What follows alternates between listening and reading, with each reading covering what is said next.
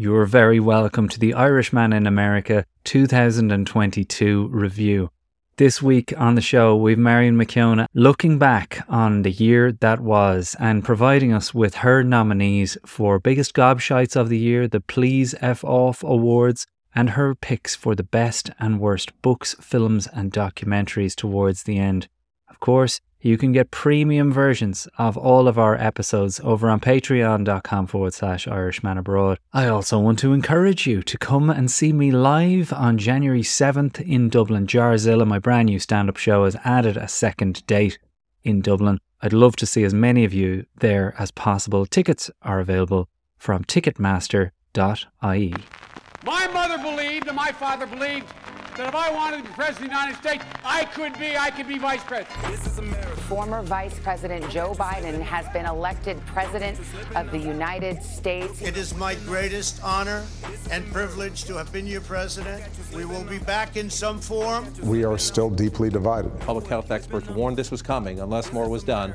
And here we are now. Are you proud of what happened here today? Absolutely. Never before in American history has there been an uprising like this. Of the 75 million Americans who voted for Donald Trump, I don't know how many today are feeling, dear God, what was I thinking? But I would wager a lot more are thinking, let's carry on this fight. Character matters. It matters. Telling the truth matters. The 21st century is going to be the American century. Because we lead not only by the example of our power, but by the power of our example. That is the history of the journey of America. Marion McKeown, the start of 2022 was everybody looking back. January 6th had its anniversary and things began with everyone wondering, how is this going to play out? Is the lack of an outcome in terms of January 6th one of the defining moments of this past year? No, I'm kind of going to go with the opposite, Jarlath, because as you say, you know, the start of this year, we were traumatized. The committee the committee had been set up, etc. I think that the January 6th committee, as you know, they're releasing the report this week and they had the 10th and final public hearing just gone. And to me, it was the most powerful and kind of perfectly judged ending to this story, because let's not forget that come January 3rd, they're out. That committee is over and out and disbanded. And if they hadn't finished it all and got the report completed and everything, they finished up with a really, I thought, very compelling, heartbreaking, really, you know, infuriating, just outrageous sum up of what the January 6th reports are. John, let me jump in there then. I get that it might be the perfect ending in terms of how history will record what Donald Trump did and how this thing played out on this terrible day. But when I say lack of outcome, I mean, what have we seen to come from this? What are the concrete results of this January 6th committee? For me, and I think not just for me, I think for most people who are in it, you know, living in the States, and for people who've been following it. And it's not to say that that's a huge amount. They've had about 20 million people tuning in, you know, at a peak for various of the episodes as they were, which were the public hearings. To me, this started with people genuinely believing, a lot of Americans, even a lot of Democrats, that Donald Trump genuinely believed the election had been stolen from him. He really and truly believed that he was the true and fair winner, and that Joe Biden had cheated and cheated massively.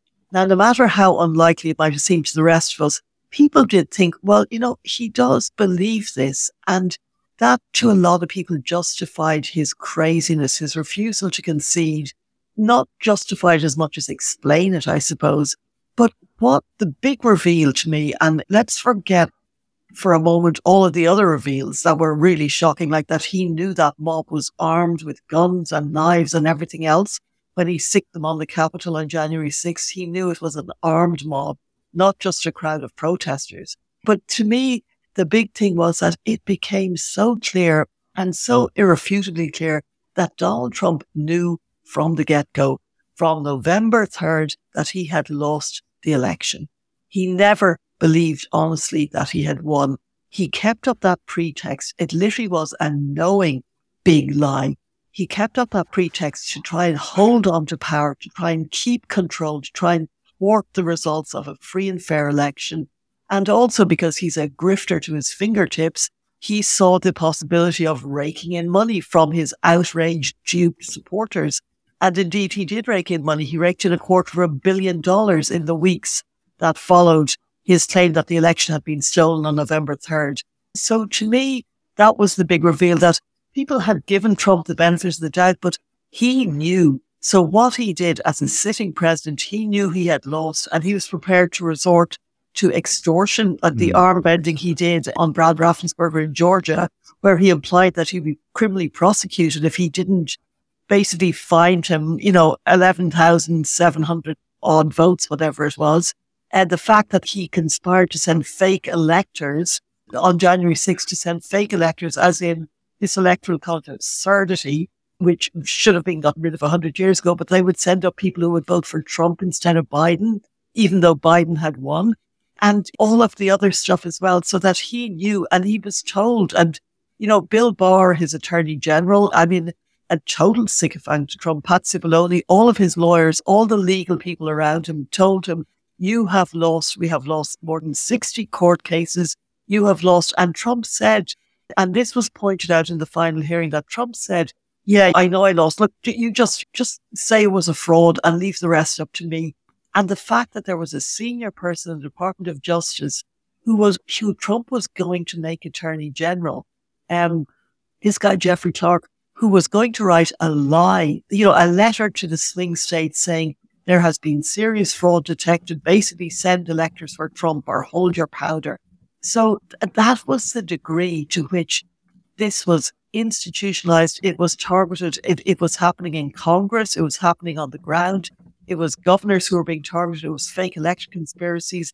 And finally, it was Donald Trump riling up the mob every day, riling up his supporters, feeding them lies, making money off it, but also knowing and planning for an absolute storm and an inevitable eruption of violence on January 6th. And then when it was happening, when he saw that basically the fruits of his labour over the past 8 weeks had delivered what he wanted, then when he saw that, when he knew Mike Pence's life was in danger, when he knew that Congress had trashed and stampeded and vandalised, he still sat there and did nothing and refused to call off his supporters for more than 3 hours. Yeah, that has to be the most concrete outcome. If I'm searching for concrete outcomes, we really got that inside look, the behind the curtain, the ketchup on the walls. Yeah. We got to see it all as a result of this committee.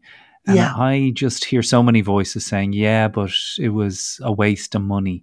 I'm not going to go with that. And if we widen the lens a little bit to get to our first award of this review of 2022, he's going to hate this, but Donald Trump is definitely the biggest loser of 2022, is he not? I've got to say, and look, I think we need to do a couple of unofficial awards, but I think Donald Trump, like even when the newspaper, the Wall Street Journal, which had been turned into basically the Donald Trump sort of kiss-ass publication broadsheet, they pronounced him the biggest loser on November 9th.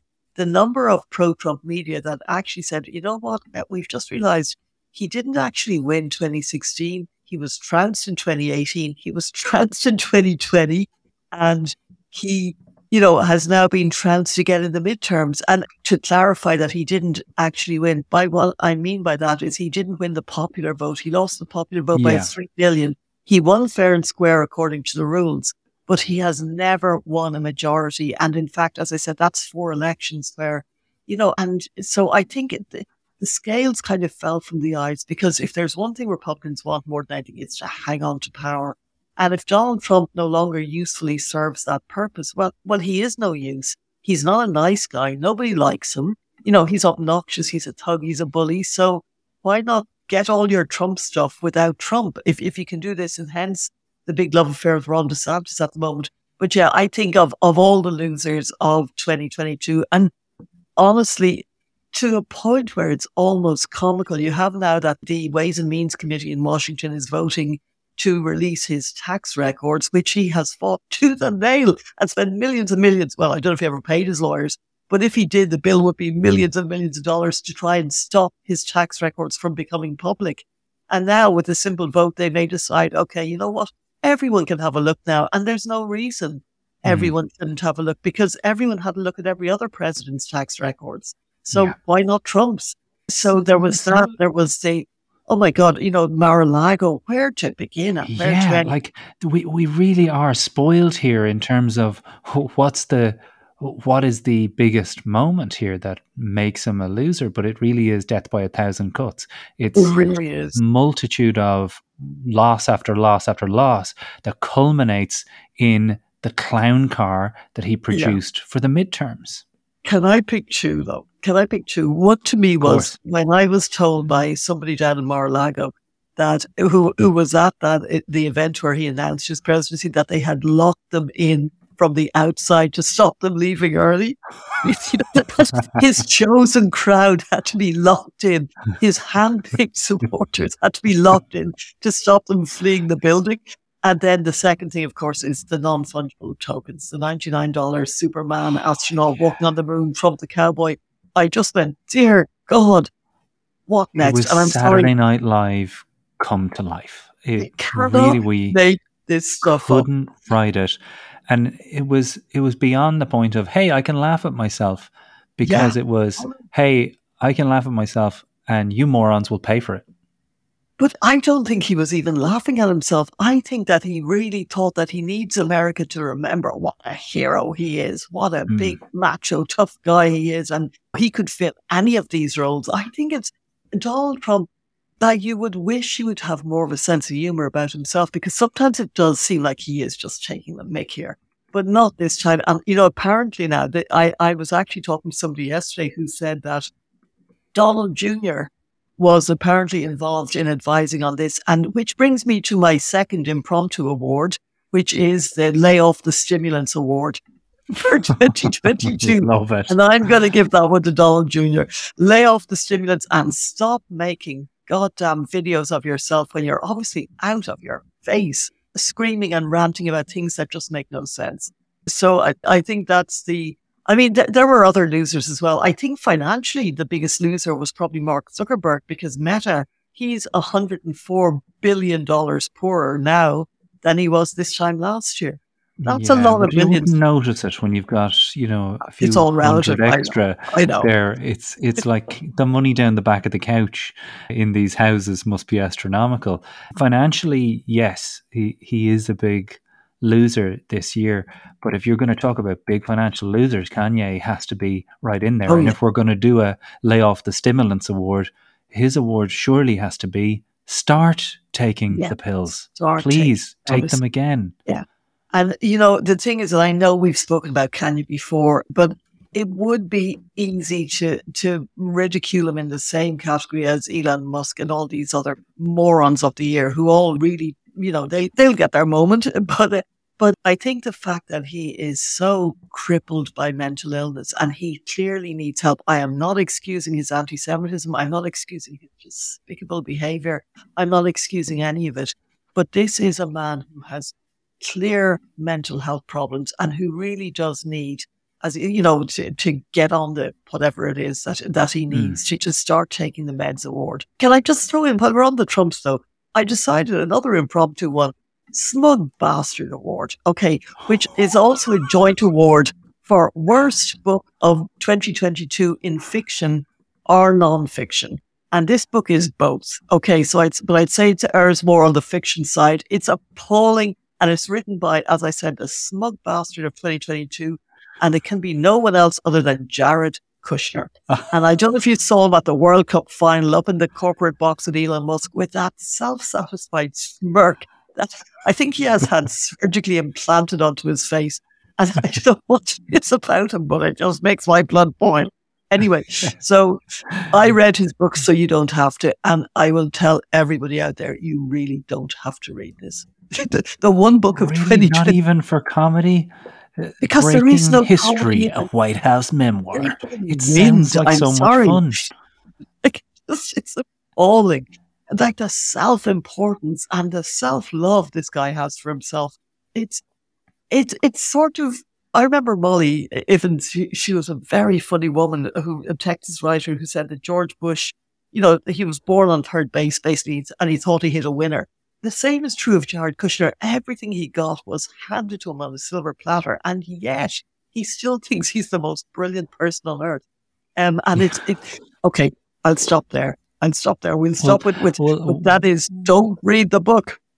Well, on a more serious note, it has to be talked about that on January 28th, the episode we released, we spoke about Biden's dilemma with Ukraine as Russia was amassing hundreds of thousands of troops on the border. And at the time, neither of us felt that this was anything other than chest puffing out exercise number one. Boy, were we wrong. For Vladimir Putin. Boy, were we wrong. What's your abiding memory of all of this, Marion, and what is no doubt the most tragic story of 2022? Well, I think from an American perspective, I think that to see the courage of Volodymyr Zelensky and to remember then, and I don't want to refer everything back to Trump, the way he was strong-armed by Trump and the way the $400 billion, or $1 million, I should say, at the time, worth of equipment that he desperately needed was withheld from him. And to see the courage that, I mean, talk about your David and Goliath story, but I think that he's proven to be an astonishing wartime leader. Beyond, I think, what anybody could have expected from a TV comic, which is what he was. And that is not in any way to disparage comics. They are the most necessary people in this world. But I think that to see just the courage that he has and the leadership, but connected to that, I think, has been Joe Biden's leadership on, obviously it didn't require the level of courage that Zelensky does. But the way Joe Biden came out and the way he pulled all of the NATO states together, and now you have Sweden now also joining up, and you have the reaffirmation of the strength of NATO and the way that Biden has, with a lot of resistance now in the States, it has to be said, and increasingly so, the way that he has supported Zelensky, not just morally and not just from using the big bully microphone, but financially, strategically, the intelligence training, providing with weapons, providing with funds. And I think that really America has, and the EU and NATO, they really have had Ukraine's back. And I think that is a victory for democracy, because it's very easy to talk the talk, but they really have stepped up to the plate. As I said, the EU, America in particular, and the other countries. Now, it's not perfect. The sanctions aren't perfect. Nothing is ever perfect. But I think it certainly wasn't something Putin was banking on. It certainly wasn't something he had factored in. I think he thought NATO might crumble. And the exact opposite has happened. So I think that for 2022, that it has been an appalling year in some ways for democracy. It has also been a good year, a sort of a back from the brink couple of moments for democracy as well. And of course, that will lead us into the midterms, the 2022 midterms. Did you feel at all that the Ukraine became a political football over there? And did you feel I'm just looking back on our episodes here, and I remember that surge of support for the Ukraine and everybody with their flags in their window, and slowly those flags lost their colour, and the posts of support Ukraine eventually just stream out of the timeline, and you just start to realise that things just become more interesting. People become more interested in the Ghislaine Maxwell trial, Prince Andrew and his settlement in early February. It really was terrifying how this humanitarian crisis just got pushed off the front pages and how quickly that happened. That was my take. It's interesting because I absolutely agree with you, but I have to say that in Washington, and when I was in Washington during the year, it was very much a focus there. It was very much a focus of a priority for the Biden administration. Now, there had been, I think what Putin had banked on is that the world would jump up and down in outrage for the first week or two. And by the time the world got bored, the whole thing would be over anyway. But the world has moved on. You're right, to a huge extent, the world has moved on and has become focused with far more trivial stories, which is the way of the world. But I think that in DC now, you've had these, pro-Trump MAGA people who are saying, Marjorie Taylor Greene, Matt Gaetz, etc. Well, as soon as we take over Congress, there'll be no more money for Ukraine. And they were making that almost an election, saying like a campaign stump thing, because there is a large portion of America and it overlaps with the MAGA. In fact, I'd say a lot of it is directly connected to the whole MAGA, white nationalist, socially conservative way of thinking, that they have a lot more sympathy for Putin than for Zelensky. And that is, and they see Putin doing a kind of a take back his country and America should take back their country, etc., etc. And it's popular for these right-wing Republicans to say, we're not helping those Ukrainians anymore. We're not going to help Zelensky. And the nudge, we're really on Putin's side. So there is that. And I think that Republicans are increasingly sort of saying, and Kevin McCarthy, of course, who is just utterly spineless if he does become leader, is kind of playing along with that. But it looks like a deal will be done by the end of this week, where there will be about $45 billion baked into the cake for Ukraine next year as part of the defense spending. And it doesn't sound like a lot, but I think coupled with the other support and logistical support, as I said, and all that, hopefully it will help to bring an end to this awful, brutal war sometime soon. Well, your prediction in January, I'll play it for you next week, but it is scarily on the money in terms of the impact. I'm going to say it's probably wrong, because they usually are. They'll never put money on a prediction of mine. I thought that we were going to have a good old giggle about our so-called predictions for the upcoming year, but you called it. Roe v. Wade was a huge, huge moment this year. Can you put it in context, and can you tell us exactly whether it was one of the most telling influencers on those midterm elections? I think in retrospect, I think there was no single thing. But I think that Roe v. Wade and the mixture of the threat to democracy and the mixture of the god-awful candidates and the fact that Biden was actually getting stuff done in his own quiet, fumbling way. But I think it seemed inevitable. The Supreme Court, we'll go back very, very briefly and very quickly. Donald Trump, when he became president, he got the support. He made a Faustian pact, essentially, with Mitch McConnell in 2016. And Mitch McConnell was basically saying, I'll support you in your worst excesses, but you have got to give us the judges we're picking the judges. And by we, it's the Heritage Foundation and all these groups that spend a fortune on lobbying for Supreme Court judges, because they have known for 50 years, once they got the right mix on the court, that they would be able to wreak havoc basically with various rights that have been recognized by the courts over the last half a century, chief of them being abortion rights. So as I say, so McConnell anyway, suffered Trump, held his nose, went along with his most repugnant schemes, but in return, he got 3 Supreme Court judges. Let's not forget also, he held Antonin Scalia's position open. He wouldn't let Obama fill it, even though it was almost a year before the election. He said, no, this is an election year. Of course, the hypocrisy was then he went on to rush through Amy Coney Barrett's appointment, literally just a week or so, 2 weeks before the 2020 election. So let's leave all that hypocrisy aside. But the fact is that you now have 6 hardline conservatives on the Supreme Court. You have John Roberts, the Chief Justice, who sort of talks the talk of being a moderate force, but he doesn't walk the walk, largely because he has no influence with a lot of the other hardliners who, frankly, have very little respect for him as the Chief Justice. So you have 6 hardline conservative judges and 3 liberal judges. And that means that the conservative majority, which is very, very ideologically charged, has a clear run at doing whatever the heck they want. And the first thing they wanted to do was overturn Roe v. Wade. Now, let's not forget that Brett Kavanaugh, Amy Coney Barrett and Neil Gorsuch were all asked about this under oath by the Senate committee when their nominations came up, and they all said they regarded it as settled law. They all made it very clear by implication and clever wordplay that they would not touch Roe v. Wade. Of course they lied. They lied under oath, which is really not a good start for Supreme Court judges.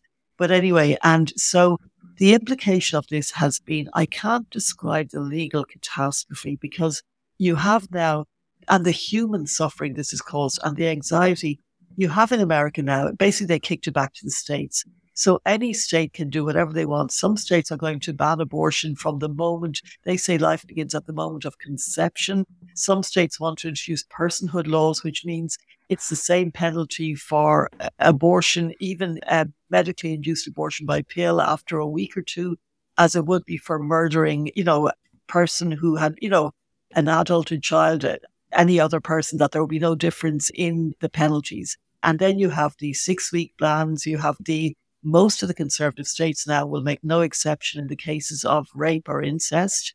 It's a lot of these red states are where women are much poorer, they make less money, and they're much more oppressed anyway. The domestic violence in places like Texas, Missouri, it's the highest in the country. So these are the states that have clamped down the hardest on women's rights, and the states where abortions are now virtually impossible. And they're also the states where women do not have the money or the wherewithal, by and large, to travel to other states where they could possibly get an abortion. So it's, as always, the poorest and the most disadvantaged and the most oppressed are paying the biggest price for this. Because, a middle-class woman who lives in Texas,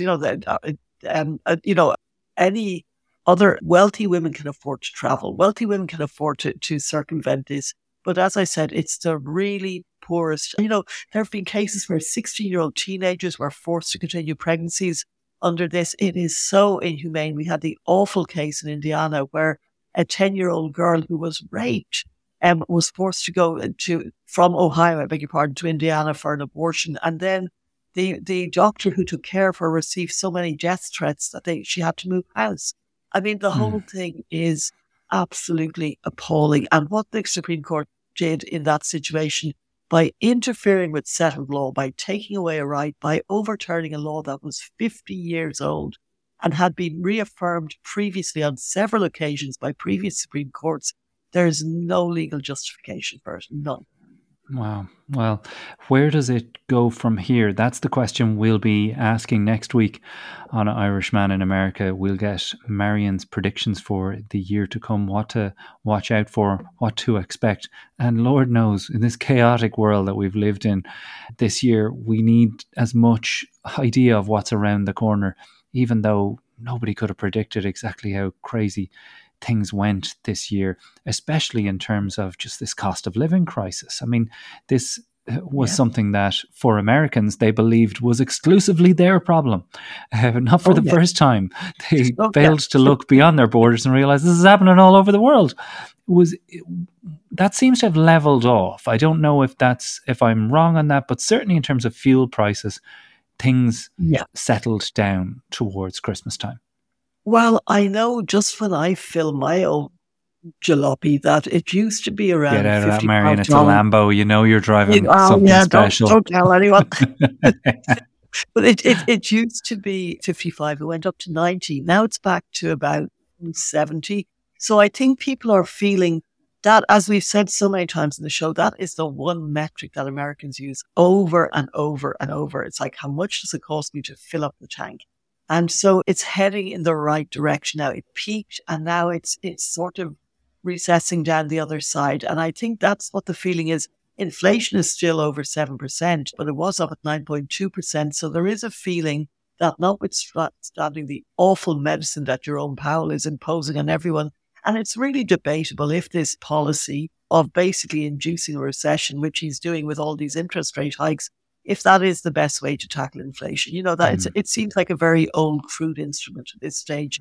But anyway, he is dispensing the medicine, and Joe Biden is allowing him to basically run the Fed, unlike Donald Trump, who excoriated him for anything that he didn't like and tried to meddle. So I think just, again, we're jumping around here as always, but it's been a good year for Joe Biden. Not just the midterms, not just that they held on to the Senate and marginally increased their majority before Kyrsten Sinema jumped ship, but the fact that they lost the House by such a narrow majority.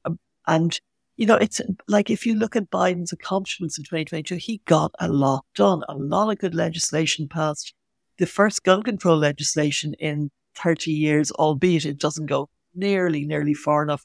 Especially the other Supreme Court decision, of course, was the New York one, New York State Rifle and Pistol Association versus Bruin, in which they said everyone can now carry guns.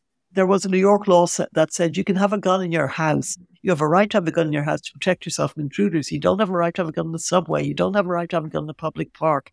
And basically, the Supreme Court said, no, don't mind that. Second Amendment, you can have a gun wherever you damn well please. So that this is going to, of course, cause all kinds of havoc in New York, which already has its problems.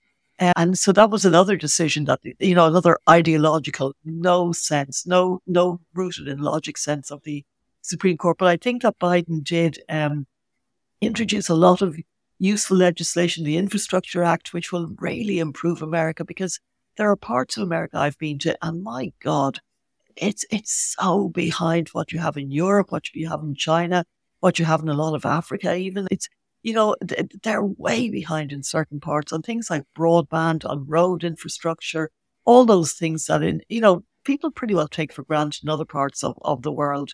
So I think that Biden has done some good things that will stand to him. I think the best thing he could do now is announce that he's not running for a second term. But you know what? We'll see whether or not we'll save that for 2023 predictions. That will definitely be our next week. That discussion will have to happen. But you mentioned the gun law thing, and I know we've covered this many times, but it has to be said, Highland Park and Uvalde were two massacres that took place this year prior to the item that you just mentioned about that New York law. It's like, if we're looking for biggest winners and losers, Biden can't be the biggest winner, can he? Certainly the biggest loser is Donald Trump, but where is all of America the loser in terms of not getting on top of gun safety laws in the country or gun control? Yeah, that's exactly it. It's everyone's loss. This isn't something that, like with and you mentioned Uvalde in Highland Park, and there's also, of course, there was Buffalo, there were so many others. There were over 600 mass shootings. And we pay attention to the ones that are very high profile. But this is everyone's loss. This is the 60,000 people a year who die as a result of gun violence, whether it's suicide, whether it's accident, whether it's murder, or whether it's the sort of mass shootings that we're talking about. None of this is, it would be so simple to just have universal background checks that anybody who wants to buy a gun, they have to be checked out first before they can purchase that gun. It would be easy to do. And then to ban assault weapons. Straight away, you take two steps there that would really reduce gun violence and would particularly reduce the sort of mass shootings in schools, in supermarkets, in public places, in nightclubs that we've seen in the last year and indeed all the previous years. So I think it's a no-brainer. But having said that, as we said before, it's not going to happen.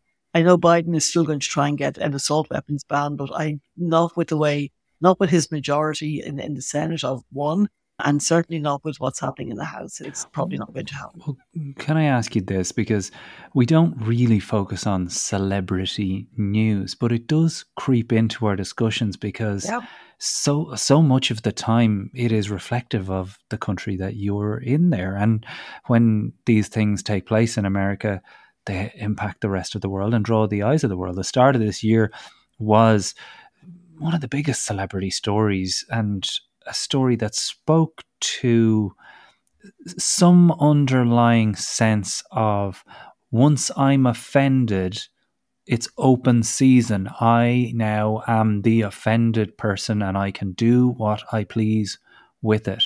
I'm talking, of course, about Will Smith and Chris Rock at the Oscars. That's the beginning of the year. It's remarkable that we find ourselves at the end, post Johnny Depp and Amber Heard, with this Meghan and Harry story that just won't go away. What is when we pull back the lens again, what is your defining take on how the dialogue around celebrity has changed this year in light of this, the Ghislaine Maxwell trial, and, Piers Morgan and the rise of these people who seem to make a living from being deliberately hurtful or saying things to just get clicks. Yeah, and I would put into that group, and I hate to even mention his name because I think he just is such a repugnant, sad human being. Jeremy Clarkson, with the appalling column that he wrote about Meghan Markle, which, you know, when I read these columns by really sad men like him and bitter and just angry men, you know that it's written from a position that Meghan Markle would not, you know, she wouldn't notice him. She wouldn't pick him out of, you know, he's a man who's so below the radar, and the only way he can get on the radar is by being so full of hate and bitterness and venom and misogyny. That's his ticket to that's his playbook. But that seems to be a really common playbook now. And the same with also, you know, Piers Morgan, all these people. But but this is where Marjorie Taylor Greene comes from as well, and Matt Gaetz and all these people. They know you get a lot more attention for being cruel and obnoxious and racist and misogynistic and everything else than you do for just doing your job. You know, you get a lot more attention, and they come from the school like Trump, where any attention is better than no attention. It doesn't matter how negative. It doesn't matter how much you appall people. You know, it's the old Oscar Wilde thing, like it's better to be talked about than not talked about. And they really have taken this to extremes, and social media has facilitated this so much. And I think we should have a PFO award, which is like basically politely telling a number of people to PFO. And these awards are just the best. I'm sorry. These are fantastic. There are so many joint winners for this award. Elon Musk, PFO, Elon Musk, just go away and take your bloody Twitter ball with you. And, you know, I think Trump and all the books about Trump, I'm really sick of journalists who are supposed to be journalists for newspapers like the New York Times, who save the sort of best to sell their little books about Donald Trump and you know, write things that they basically pull their punches on. In a lot of cases, I find it really just unethical and unprofessional for journalists to behave like that. PFO Mike Pence, and stop talking about your bloody book. You know, yesterday he was interviewed about the January 6th. He refused to give testimony to the January 6th committee. This is the big hero, Mike Pence, of course, as he has been rewritten. And he referred to his book. He went, well, as I wrote in my book, and as I wrote in my book. And he kept talking about what he wrote in his book about January 6th. And never once to the presenter, the host, saying, well, why didn't you tell this to the committee? You know, in the same way we had John Bolton during the Zelensky impeachment, who hung out all his staffers to dry, but saved the truth for his book.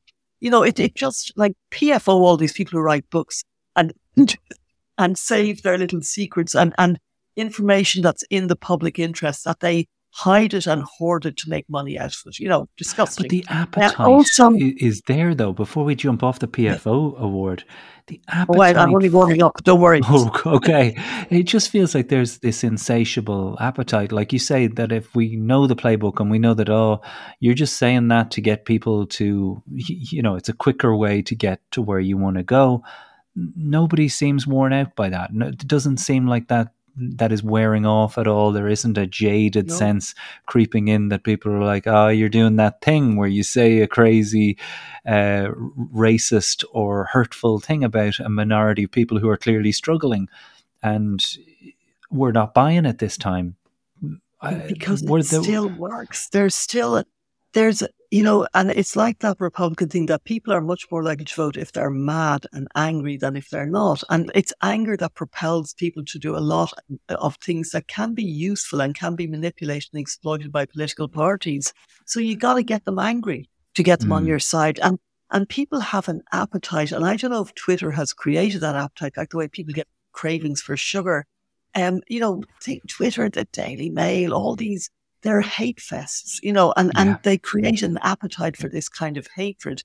PFO, the Daily Mail as well. You know, I used to click on it. Okay, I admitted my dirty little secret. I used to look on it. Everyone has it secretly on their phone, don't they? Yeah. Not anymore. It's sickening. Just the level of, and they have 30 different columns a day about Meghan and Harry. I'm sure they still do. And just the level of hatred. It's disgusting. So, okay, more PFOs. Can I say PFO Tom Cruise? I'm sick to the back teeth of Tom Cruise jumping out of planes. What? Friggin' Maverick was one of the best movies of the year, Marion. I'm sorry, I'm stepping in here. This man probably has only got so many plane jumps in his body. Well, let's hope he's used them all up now. He's like, there's going to come a time when he plays the Robert Redford. I'm just a guy who stands in the corner and furrows his brow, but I'm not sure what the amount of Botox that's in that brow, whether it furrows anymore. Unfurrowable. I am sorry. Tom Cruise had the biggest movie of his career this year. Now wrap it Maybe up. he was overexposed as a result of that. But I'm sorry, Maverick is getting my vote for movie of the year. Because it is the most crack you are ever going to have watching a film with the whole family. Oh dear, you're in danger now, Jarlath, of joining my PFO. Why do you want Tom Cruise to PFO? What did he do to you this year? Yesterday, again, we all know Maverick made $3 billion or whatever the heck it made, and good luck to him. And it's like, now, can you just take your parachute and PFO and stop jumping out of planes? Or at least if you're going to jump out of one, leave the parachute. Anyway, so again, yesterday was like, Tom Cruise for his next film. It's like, oh dear God, it can't be that time already. Is going to jump from a plane, in another stunt that he's good. And it's like, we don't care. Yeah, well, you know what I think is, I think you have a point here in terms of PFO, the restoration of those that have had their time. I feel like I've done a little bit with the whole, guess who's back? How's about PFO and let some new talent through the shoot? Yeah, like there's no way that Maverick could have been made without Tom Cruise, but there's other opportunities out there where we're going. Steps are back. Remember, you loved Steps in the 90s? No, I don't remember that.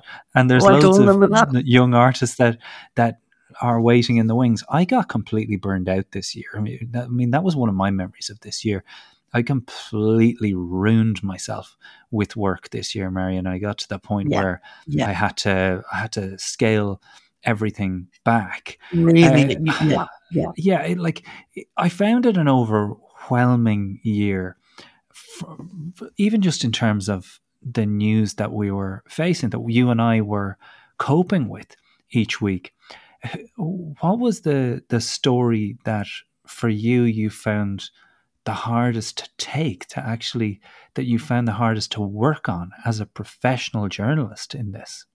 Right. Okay. You know what? And she's on my PFO list. Kari Lake. I was down in, two stories. I was just down the border last week, in anticipation of the ending of Title 42, which of course now has been stopped by the Supreme Court again for purely ideological reasons. There is no basis in law for it whatsoever. It's been postponed, I should say, rather than overruled. But I was in Arizona for a couple of weeks and traipsing around after Kari Lake, and just the stuff she was saying, the lies she was spreading.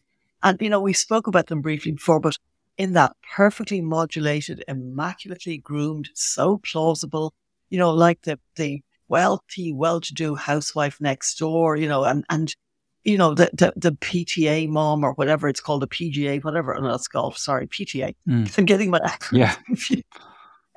But she would say things like, your 5-year-old children are being sexually groomed by Democrats in kindergarten, and your sons are being forcibly castrated at the age of 11. This is what Democrats are doing. Like, absolute lies. Nobody's son is being taken into school and forcibly castrated. It's just not happening. But she's saying all of this again, riling people up, getting people angry, making people go after transgender people, making people go after gays, making people go after Democrats because they're all pedophiles. This sort of toxicity. And it was, you knew Trump did that. Marjorie Taylor Greene does. It was like, dear God, this woman, because she's so plausible when you go to an event of hers and literally the penny only drops half a second after she says it, because, the voice, there's no shrieking outrage. She's saying this as though she were reading the 6 o'clock news with the same apparent sobriety and as though it is fact-based, as though it's evidence-based facts. And it was all just lies and lies and lies. And to me, I just thought, oh God, is this ever going to end? Is anyone ever going to call time on these people? And she still hasn't conceded. She was beaten by Katie Hobbs, which frankly was astonishing because Katie Hobbs ran the worst campaign of anyone. She was the Democrat who ran for governor and she will be the next governor. But Carrie Lake, who was everywhere, she was ubiquitous, but the hate, the racism, the white nationalist undertow, on stage with Steve Bannon, Wendy Rogers, all of these avid white nationalists. It was appalling. And I was really wearied because, we've been covering this nonsense with Trump and his other surrogates. And as I said, now Marjorie Taylor Greene, she still hasn't conceded. She's still fighting Katie Hobbs' victory. It's like Trump Mark II. And it really is with a capital PFO. Carrie Lake, just get off the stage. Just go away. Really. Yeah, and like you said, I thought that there was going to be a happy ending there with her, the fact that she lost and that, as you've said a couple of times, it felt like America pulled itself back from the brink. Now there's a sense that maybe they didn't. Maybe this was just a slight reprieve. Is How this do you a reprieve feel about or that? is this the real thing? I don't know, to be quite honest. I don't see much of a difference between and I'm skeptical about Ron DeSantis, but if you have the embrace of the same sort of culture of hate, the culture wars, the ideology, the sort of white nationalism, if you still embrace Trump without Trump, that's not moving back towards democracy.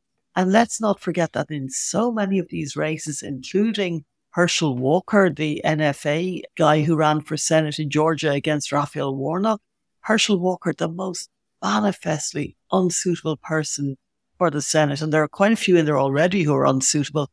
But the fact that he came within 1% or so of beating Raphael Warnock should scare people. Yes, it's great that Raphael Warnock won, that he's going back to the Senate for 6 years, but it was far too close. Carrie Lake and Katie Hobbs, okay, Katie Hobbs ran a lousy campaign, but that was far too close. That was 1%. You had people like in Colorado, which is a purple state, Lauren Boebert still beat a really plausible Democrat. One of the most hate-filled women in Congress, she still beat a decent, moderate Democrat. So it ain't over. This lurch, I think that America did pull itself back from the brink, but I don't think we will decisively be able to say whether the tide turned until 2024, until we see who's in the White House and who's controlling the House and Senate. And I think that the biggest instrument of dismantling American democracy is, ironically, the very institution that's supposed to uphold it, and that is the Supreme Court. Because we didn't even talk about half the decisions they made last year, the EPA decision, where they said basically any government agency can be checked and blocked by a Republican majority was basically the thing. And where they decided that climate change isn't that serious, since when are they experts? And they substitute fact for their own ideology. And they're going to do it again and again. And next year, there are so many worrying cases that are coming up where there's no reason to believe they'll do anything else other than what they've done already, which is, as I said, to substitute the upholding of the law and people's constitutional rights for a narrow far-right ideology that they wish to impose on America. And that is worrying. Well, if you've Have given we us any your more list, awards? if you've given us your list of who you'd like to please fuck off, then Nancy Pelosi must be on the other side of that coin. Well, that is a good news, Zorn, because really, Nancy Pelosi is like, as John Boehner said, who was her last Republican speaker before, Paul Ryan obviously had a brief stint and Kevin McCarthy's next. But he had turned up for her tribute to unveil her portrait in Statuary Hall, where all the speakers' portraits are. And he did say, you're one tough cookie. And he did say that his daughters really admire her. And this is a Republican who, really made Obama's life hell on so many levels. But he respected her as his adversary, and he respected her as the person who took over and the speaker who really showed the boys how it's done. And by God, she did. The list of her successes as a speaker since 2007, and of course she was in and out, and when the Democrats lost control, but she never stopped being effective. She never lost control of her caucus in all that time. And there were a couple of disgruntled people on the left who said she's too old, get off the stage, Nancy, etc. And now she has, and she's handed it over to Hakeem Jeffries, who I think will do very well. But she was formidable. And we said before, there was a reason that I think it was a woman that will now go down so far as I think the best Speaker of the House in US history, because she took the time to get to know what was on the agenda of every single Democrat in the House, whether they were having personal difficulties, whether they were having difficulties in their districts, what the unique problems in each of their districts were that they would have to overcome to vote a certain way, and the respect that she has in Washington. Okay, all the Republicans hate her, which she takes as a badge of honor. I think she enjoys it. She flaunts it. But I think her career has been so distinguished. She will still be a member of the House and she'll still be advising, I suspect, very, very strongly, because nobody knows votes like Nancy, and even Republicans will admit that. But she's 82 now and she's had an extraordinary career, and her achievements have been really incredible. And, she's got a sense of humor about it as well. She doesn't take things too seriously. You can see she was enjoying some of the set-offs with Trump when she was scolding him and when she was expressing fake concern about his obesity and she prayed for him. You knew that she was being just downright mischievous and trying to rile him up. And she has got a slightly wicked little streak to her in her humor, even when John Boehner became very emotional, and she said, "Oh God, I'd be surprised if he hadn't started crying, because he was known to have become very emotional as Speaker of the House. And God knows, if I were the Republican Speaker, I'd be reduced to tears, I think, on a regular basis."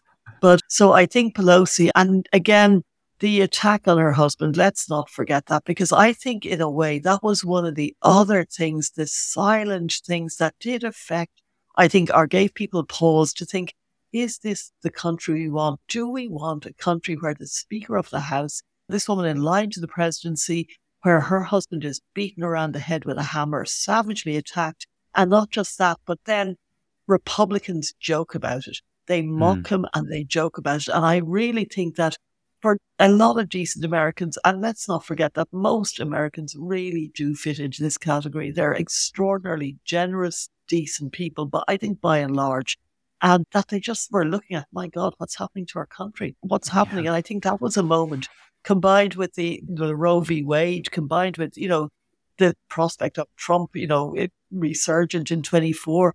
I think there were a lot of things that made people just think, whoa, do we really want to go in this direction? And obviously, 30% of the country certainly does and is hell-bent on going in that direction. But I think that 2/3 of the country safely is having second thoughts and not just second thoughts, but is adamantly opposed in a lot of cases to the direction the country is going in. We haven't even mentioned the loss of the other significant woman in politics this year, and that was the Queen. I mean, I was out of England at the time, but we nearly had to devote a full episode to her loss and her impact, and I just wasn't expecting, I guess, the outpouring to the point where I was kind of not aware that this woman meant this much to British people in the way she did. Were you taken aback at all by the response to it in the States? Well, I was going to say, and indeed American people, and I've joked with you so many times, John, that America just wants a monarchy. They just want a goddamn monarchy. Rather than the Kardashians. So they have the Kardashians and they have the Trumps and they have Princess Ivanka and, they had the Kennedys and the Bushes and whatever. They just want a monarchy. So here it was, you think she was their queen. They were absolutely, the coverage here was wall to wall and back again. It was unbelievable, to the point where I was thinking, I'm not a huge monarchist. I don't mind her. I don't have any problem with her, or I didn't, or whatever. But the royal family just strike me as exceptionally dull and exceptionally not very bright as a group, And they've done very little to disprove that by and large. And so it's like, I enjoy watching The Crown on TV because it's a drama. It's a soap opera. And she was, she did her job, and she did her duty and she was very dutiful, etc., etc. But God, I was like, move on already, people. Yes, she was 96. She died in her sleep, which she had a peaceful ending. She was after what was probably a pretty difficult couple of years with that appalling son of hers and everything else. But yeah, the outpouring in the States I didn't get. I wanted to remind them about, remember you fought the Brits and remember you fought for an independent country and, yeah, what was all that about? It did seem like more of a celebrity news story. And as you say, The Crown is not completely independent of this. That Netflix series, we've seen the power of Netflix series in the last 3 years to change people's fortunes, to completely change the public view of them. And I think that fed into this in a massive way. We have so many other topics that we could cover, but we're running low on time. And as I said, next week we're going to get the gin and tonics out and have a little look forward to what positive stuff is there on the horizon for 2023. Maybe look back at last year's predictions, make a few more.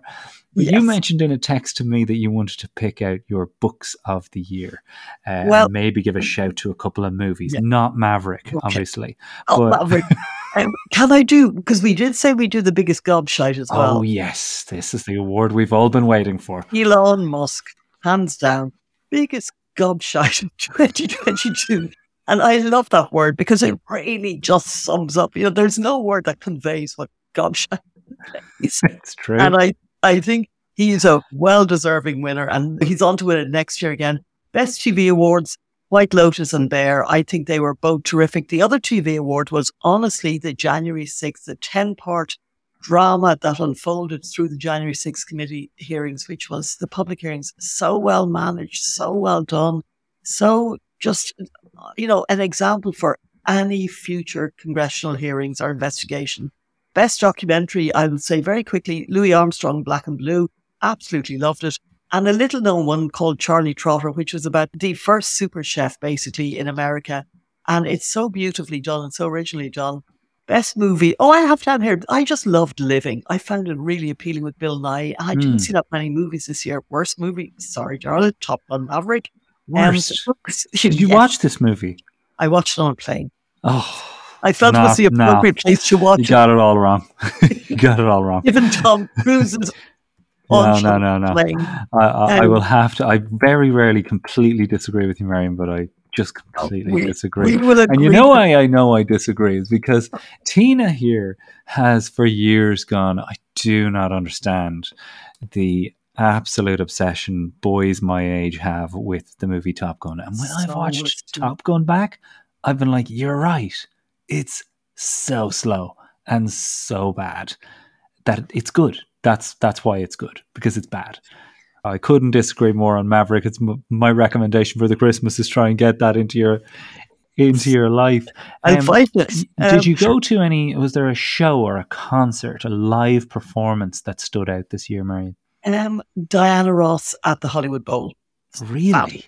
Absolutely fabulous. She rocked it. And, the live music is only really starting to come back properly. And that was just a show to remember. Best books, and I will be really quick here. Stacey Schiff, The Revolutionary Samuel Adams. I know it doesn't sound like it's a non-fiction biography, but it is terrific. Barbara Kingsolver, Demon Copperhead, Best Fiction, fantastic. Fintan O'Toole, We Don't Know Ourselves. I love that book. It's basically about Ireland in the 60s and the 70s, and it's just, he just writes so well. He just makes so much damn sense. And, it's a hugely entertaining book. Another book that I loved, which is, yes, it is a book, was Shane McGowan, my old buddy, The Eternal Buzz and the Crock of Gold, his limited edition book, which is lyrics, drawings, scribblings, notes, essays he wrote when he was in school that are just hilarious. It's brilliant. It's literally, it reminds me a little bit of when you go to the Hugh Lane Gallery and you go into the Francis Bacon where it becomes immersive. This is an immersive experience. It gets you inside Shane McGowan's head in the way that no interview will do. So I really enjoyed it. Music, I'm thinking Vince Staples is my new discovery. He's a Californian rapper, and I thought he was terrific. The Smile, Tom York's new band, A Light for Attracting Attention, love that album. And Bad Bunny, I'm all over Bad Bunny. You're all in. All in with Bad Bunny. So that's kind of music books. And as I said, the TV, if you haven't watched White Lotus yet, watch it. If you haven't watched Bear, watch it. They were great TV for 2022. Well, really great shouts there, Marion. I have to say, I don't disagree with any of those. Like the Shane McGowan book, You were talking about the Shane MacGowan book, and I think you caught COVID at the launch. That's how supportive you are as a friend. You risked I your didn't life. know I was going to catch COVID at the launch, or I might have given it a miss. I think COVID gets my PFO award. If we could just get it to feck off once and for all this year, I'll be happy. Yep. I have, of course, put on an extra date, speaking of live shows, for Jarzilla in London at Bloomsbury Theatre. We'll be coming to London with it, and tickets are selling fast for that one. If you're listening in London, make sure to get a ticket for that. It's away in the distance on March 12th, but that is St. Patrick's week, so it's going to be a bit hectic. I imagine this is going to be a big one. Of course, there's January 7th. Tickets still available for that one in Liberty Hall. Christmas presents, everyone who hasn't got them yet. Yeah, Marion's going to be there on January 6th. We're going to have the pints afterwards and all the rest of it. So tickets are available from ticketmaster.ie right now. And if you are really struggling for Christmas presents, you can't go wrong with the tickets. Just print them out on the home printer there, and off you go. You've got something in an envelope. This is a show that I've been working on for basically the last 3 years, and gobshites do get a mention.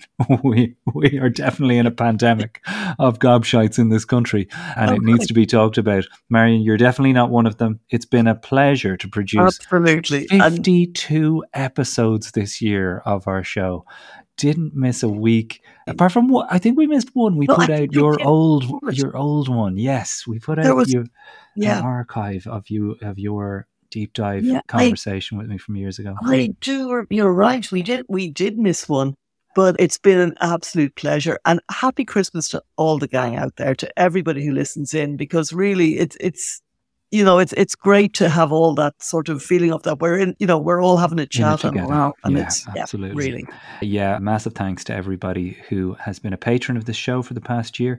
We're offering a 15% discount on your annual membership renewal, so jump over onto Patreon now to avail of that. Apologies for Patreon sending you more mails than they should. I'm in there wagging my finger now over that, because they seem to be sending people emails every half hour at one point. Apologies for that. That won't happen again. Shout out to Tina and Mikey, and of course to my mother, who turned 80 this week. Maura Regan, you're an absolute legend. And Marion, thank you so much. We'll talk to you next time. Terrific. Take care, John. Bye-bye now.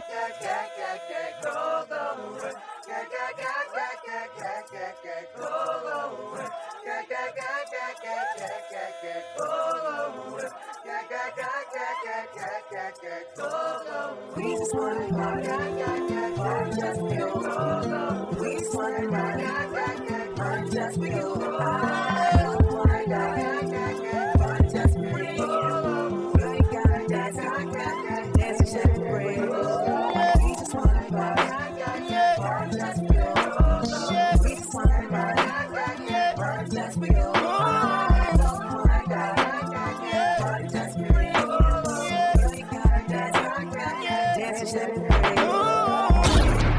This is America. Don't catch you slipping now.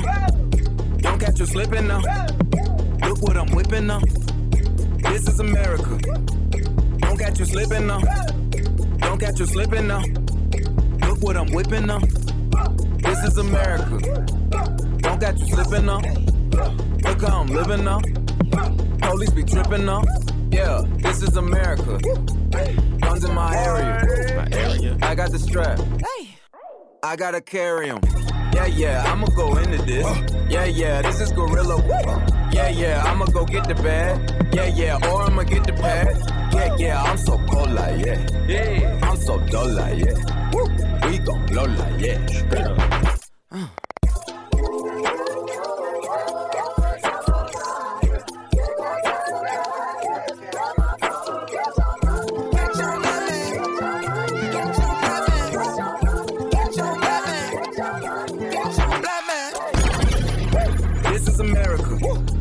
Don't catch you slipping now. Don't catch you slipping now. Look what I'm whipping now. This is America. Don't catch you slipping now. Don't catch you slipping now. Look what I'm whipping now. Look how I'm geeking now. I'm so fitted. I'm on Gucci. I'm so pretty. I'm gonna get it. Watch me move. This is selling. That's a tool. On my Kodak. Black. Ooh, know that. Yeah, know that. Ooh, get it. Hey, get it. Ooh, work it. 100 bands, 100 bands, 100 bands. Contraband, contraband, contraband. I got the plug on who a hawker. Whoa, they gonna find you like Baca. Blah.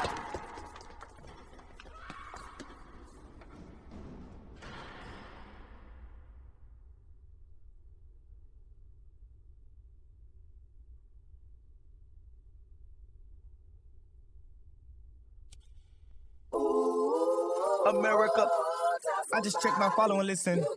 You motherfuckers owe me. Get your money, black man. Black man. Get your money, black man. Black man. Get your money, black man. Black man. Get your money, black man. Get down.